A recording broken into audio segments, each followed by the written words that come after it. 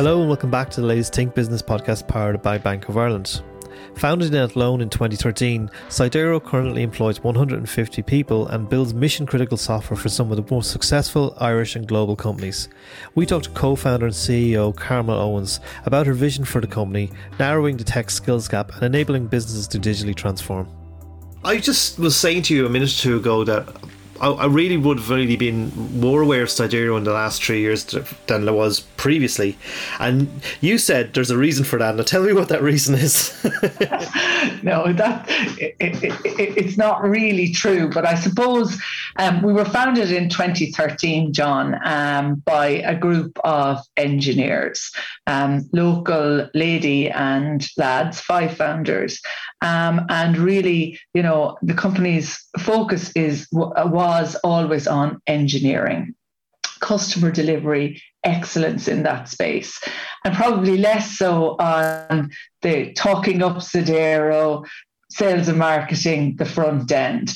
And about 2 years ago, I was brought in by them to Sidero. So my job really is to focus on growth, on strategy, on new customer acquisition.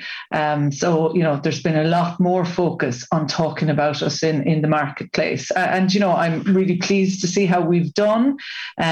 It's great, some of the stories that we have around our customers.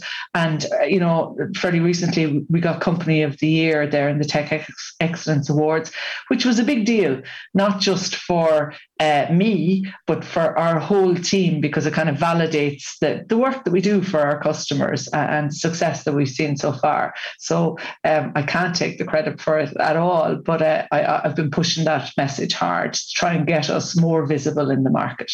Now, the only thing before, when I used to cover tech, everything seemed to just either be in Dublin or Cork a lot of the time, or Galway. You know what I mean? That's where all the tech was. That's where all the big companies were. You know, Apple in Cork, Microsoft in Dublin. You know, some companies there in Galway. Ericsson were in Athlone, and I suppose from a pharma sense, Elan were there too, or are still there. Both companies are still there. Sorry, but and when it came to write about tech, there are only 2 companies in Athlone I would have heard of at the time. Would the fact that Ericsson has a big beachhead there in Athlone be a contributor to Sidero's story, or is it a very separate story? No, it's absolutely a contributor to Sidero's story, and not just us, but other companies locally. So you're right. I mean, it is Cork and Dublin, but you know, like you, I mean, I started my career out with Horizon Open Systems and up and down to Ericsson in Athlone. So there's a cluster there around software development skills, and Ericsson has been, you know, hugely instrumental in that. They're an important customer of ours. They're good friends of Sidero's, and we support each other. And you know, as part of that, like, it's very important that Midlands ecosystem, if you like. So we all work very closely with TUS, you know, formerly AIT, GMIT, the University of Limerick, you know, NUIG, and so, and actually as far over as Dundalk. So there is very much a Midland-centric story, and we work hard together and promote the fact that there are careers in the Midlands, that there are graduate opportunities, that for lots of people who want to have families, who want to come home, it's, you know, it's a great opportunity, but equally place for people to settle, assuming they can find houses, that is. But, you know, so the Midlands is an important part of our DNA and the Sidero story. And I suppose then as well, I mean, you guys have been pretty ardent and banging the drum particularly about the skills shortage and skills gap in Ireland. And anyone who knows the tech industry like I do or you do knows that it's a great opportunity for anyone, especially if you're young, to go into an industry, earn very well, travel around the world a lot, see people, experience things that you've probably wouldn't get in any other humdrum job, you know. So I'm converted. I know that this is a great opportunity for people. And also, one of the things that puts people off the industry sometimes is that they think they have to be engineers only, and then there's, you know, maybe I think the industry needs to do a better job communicating what other kind of roles for other kinds of people could exist in those jobs. But you guys have really put your money where your mouth is. You have invested €400,000 to work with Third Level. You've also there in the last year announced 75 new jobs in Athlone. Tell us about what's growing your business, and is the skills shortage an impediment, or are we seeing a cooling down in terms of those demands for numbers that we were seeing up before the pandemic and maybe during the pandemic? Well, I suppose if I start with the first question, what's driving our business is the adoption of digital services, and I think that companies are seeing it as a way to get an edge on their competitors at last. So that investment is driving the adoption of what we do, which is, we deliver cloud services, we deliver software development, we build applications and systems that run well in the cloud. So that's hugely exciting for us. And, the pandemic for sure, drove that. And you just have to see the growth of the hyperscalers there during the pandemic, the remote working, our reliance on systems. That's helped all of that for us. And then I think, you see things like, in fairness, the government have done a really good job. That announcement there of the Grow Digital Fund, 85 million for SMEs, that's really important for companies, not just to build websites, right? I think during the pandemic, there was a big focus on get yourself online and do a bit of digital promotion. But actually, the Grow Digital Fund now is around automating processes. It's around AI, analytics, some of the newer tech. And to get access to even a small part of that, it can enable some really great results for customers. There is a little bit of a cooling in the market, not much, I'd say, but definitely we've seen some of the very large US players. There have been some layoffs. I think overall, though, the demand for skills continues. As you say, our graduate program is an important part of that. Working with the universities, bringing them on. We're looking at apprenticeships programs as well. And then, frankly, we troll the world looking for talent. So we bring people in from all corners of the world. We have a hugely diverse workforce. I think we've something like 27 different nationalities the last time we checked. So again, it's kind of a double-edged sword because organizations can't find people or hold on to people themselves, it creates opportunity for a company like Sodero then. So, it drives our growth as well. So of course, hiring really clever grads or, even more experienced people, then you've got to keep them interested. You've got to look after them. You've got to consider their careers and what's important to them. And so we spend a lot of time doing that.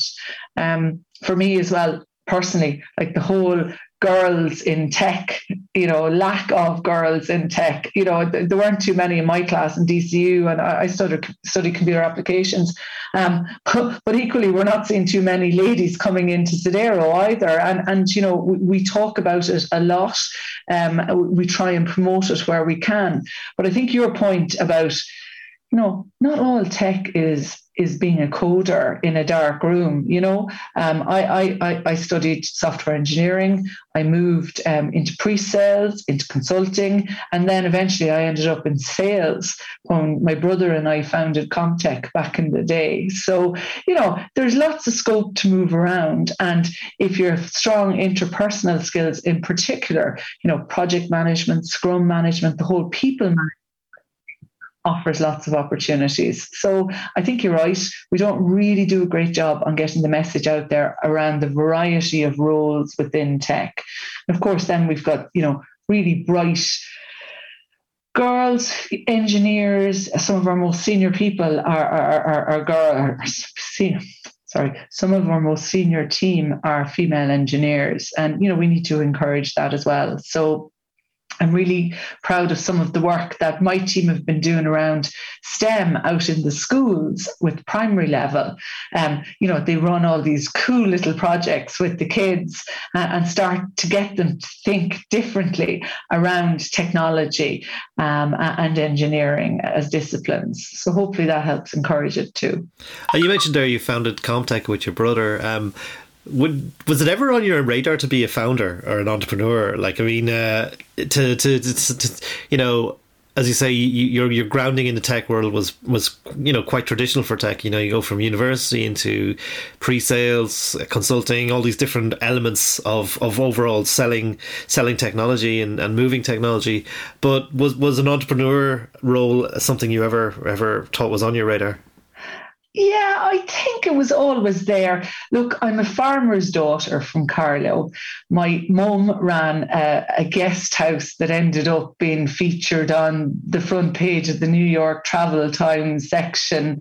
When we were kids, my dad grew when we were kids, my dad grew an acre of strawberries and gave it to us. And each of us had to look after the pickers, bring the strawberries to the co-op. You could sell strawberries on the side if you could find some buyers. So we were probably some of the first kids down at the crossroads selling strawberries before we went out on a Saturday night. And I guess that kind of mentality was ingrained in me from early on. So yeah, I suppose probably, yeah, it's fair to say. And at Athlone, when you think about it, like at the moment, I'm just wondering, is that a bonus when it comes to competing against the bigger tech companies when it comes to hiring talent? Cost of living in Dublin is quite expensive. Dublin tends to be a destination for lots of people because it's probably the only place in Ireland they've heard of before they even get here.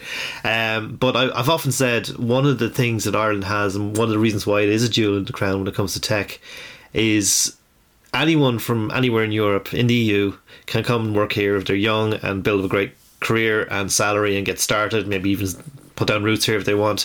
But Athlone, it's in the middle of Ireland. Wouldn't be mentioned a lot long in dispatches the same way that Google's operations in Dublin would be per se.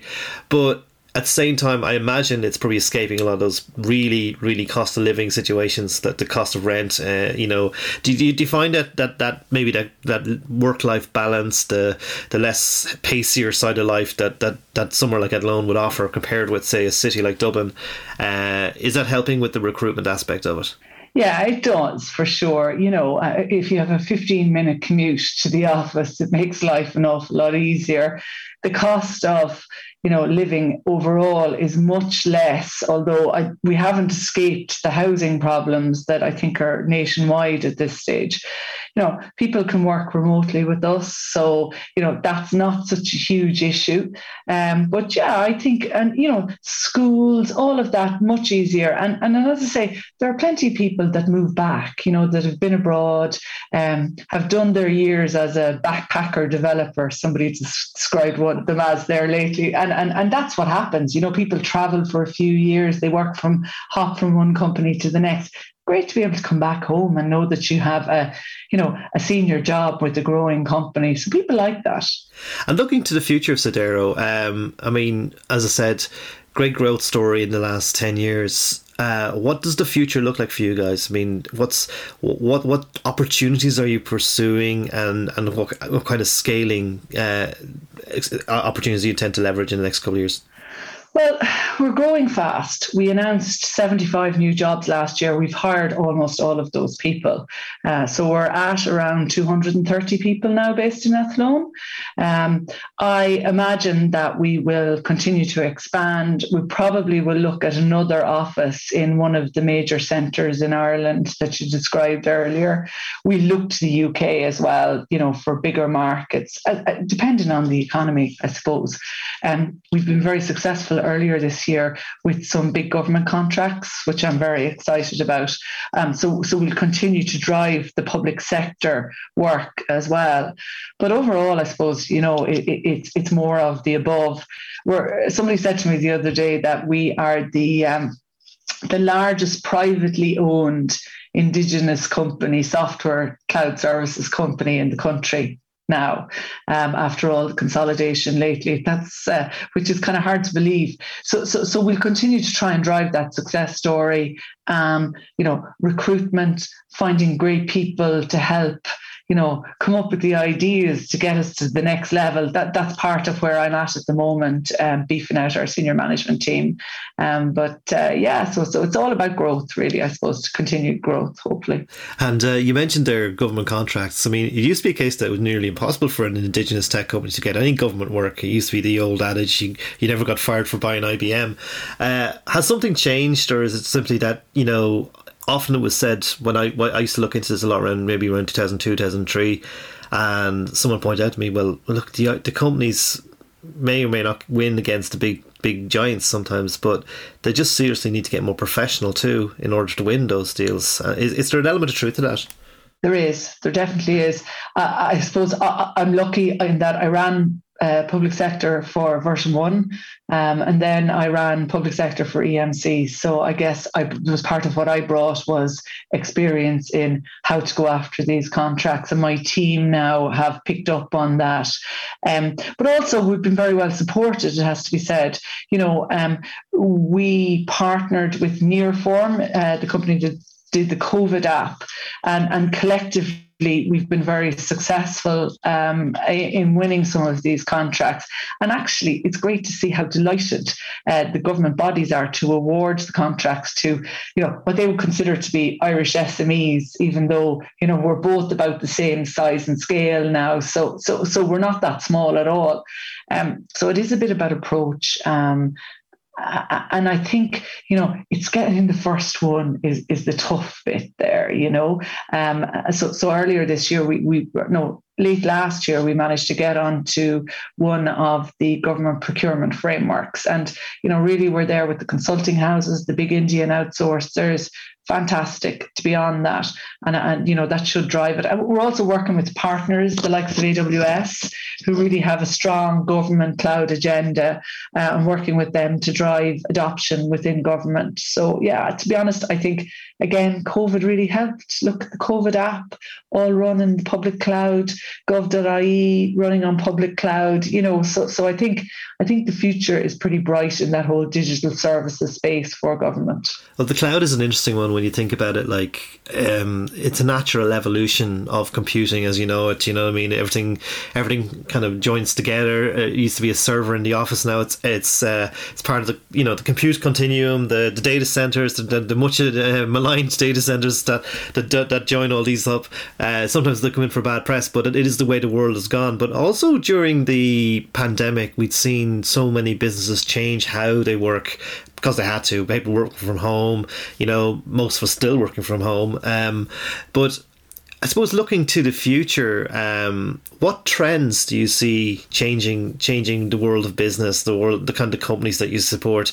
Cloud, it's mad to think that cloud as we know it, I mean, it was under a different name, at least over the years, but I suppose I remember Microsoft built a gigantic data center in Dublin in 2009, and the term cloud has really become ingrained, and really the last decade has been the decade of the cloud. What's coming next, do you think, when you look at the kind of things you're preparing for and the scale you're preparing for and the way businesses are organising themselves? Like, how is Sedero positioning itself to handle those needs of businesses for the next decade? Well, I suppose when I think about the cloud is just a destination. Okay, it's the right place to store particular systems, data, information, that type of thing. What we're seeing is multi-cloud, first of all. So, you don't hang your hat just on one cloud provider. There's the whole sort of, you see Oracle Cloud, for example, and Salesforce, and, where there's particular functional requirements, companies are moving towards those. But I guess what's really interesting for us is the adoption of technology by smaller companies, and how cloud means that they can. I'll give you an example, right? Capital Water is one of our customers, and they basically are doing it. They're an IoT platform that monitors, a SaaS platform that monitors water quality. And now, so they have this up and running for some time. As I say, it's SaaS, it's working really well. And now they're using AI and ML to cover off gaps in data quality as it comes in from the IoT devices. And that's phase 2 for them. So there's lots of slick technology that you can deploy at a much lower cost, I think it's fair to say. Now, you need a partner to help you, in most cases, I'd say, for this. But they're out there, and companies like Cedero can help with that. Equally, that Grow Digital Fund, that should allow companies to look at ways to automate their processes, improve them. We're talking to one company, and they have a really slick business, but it's all on paper, on phones, talking, and they're looking at ways at how they can take those processes, automate them, and a lot of it is around a couple of key guys. How can they scale that up? So that is interesting for us. Equally, I suppose for bigger organizations, what we're seeing is that they've got these monolithic software systems, and they're re-architecting those. They're right-sizing them, they're containerizing them, they're shifting them up to the cloud. So there's work there around that. And then other companies are taking the approach that actually we're not going to touch the core. What we're going to do is develop apps around that can make calls back, and we can give that customer experience without having this huge migration that could take years, and it's hard to quantify the benefits. So it's all about, I think, being able to quickly address customer requirements, and kind of when you see an opportunity, move fast, deploy. And then things like agile software development come into that as well. So that's where instead of 6 month software development projects, it's about getting something out quickly, minimal viable product, something that might not be perfect, but gets 50-60% of what you need, and then refine, keep doing deliveries of the software. So I think that's the way it's going. In terms of like in the Midlands now, for example, there's an advanced technology and manufacturing group that has been spun out of AIT, and Cedero is part of that. But it's really interesting. There are companies like Grant Engineering, Mergon involved in that, and it's all about how can technology help support their businesses. So I think that's kind of the way it's going. And at the heart of all this will be Cedero. Well, one hopes. Yes, give us a ring. Carol Owens, thank you so much for your time. That was fantastic. Okay, thanks, John. Bye.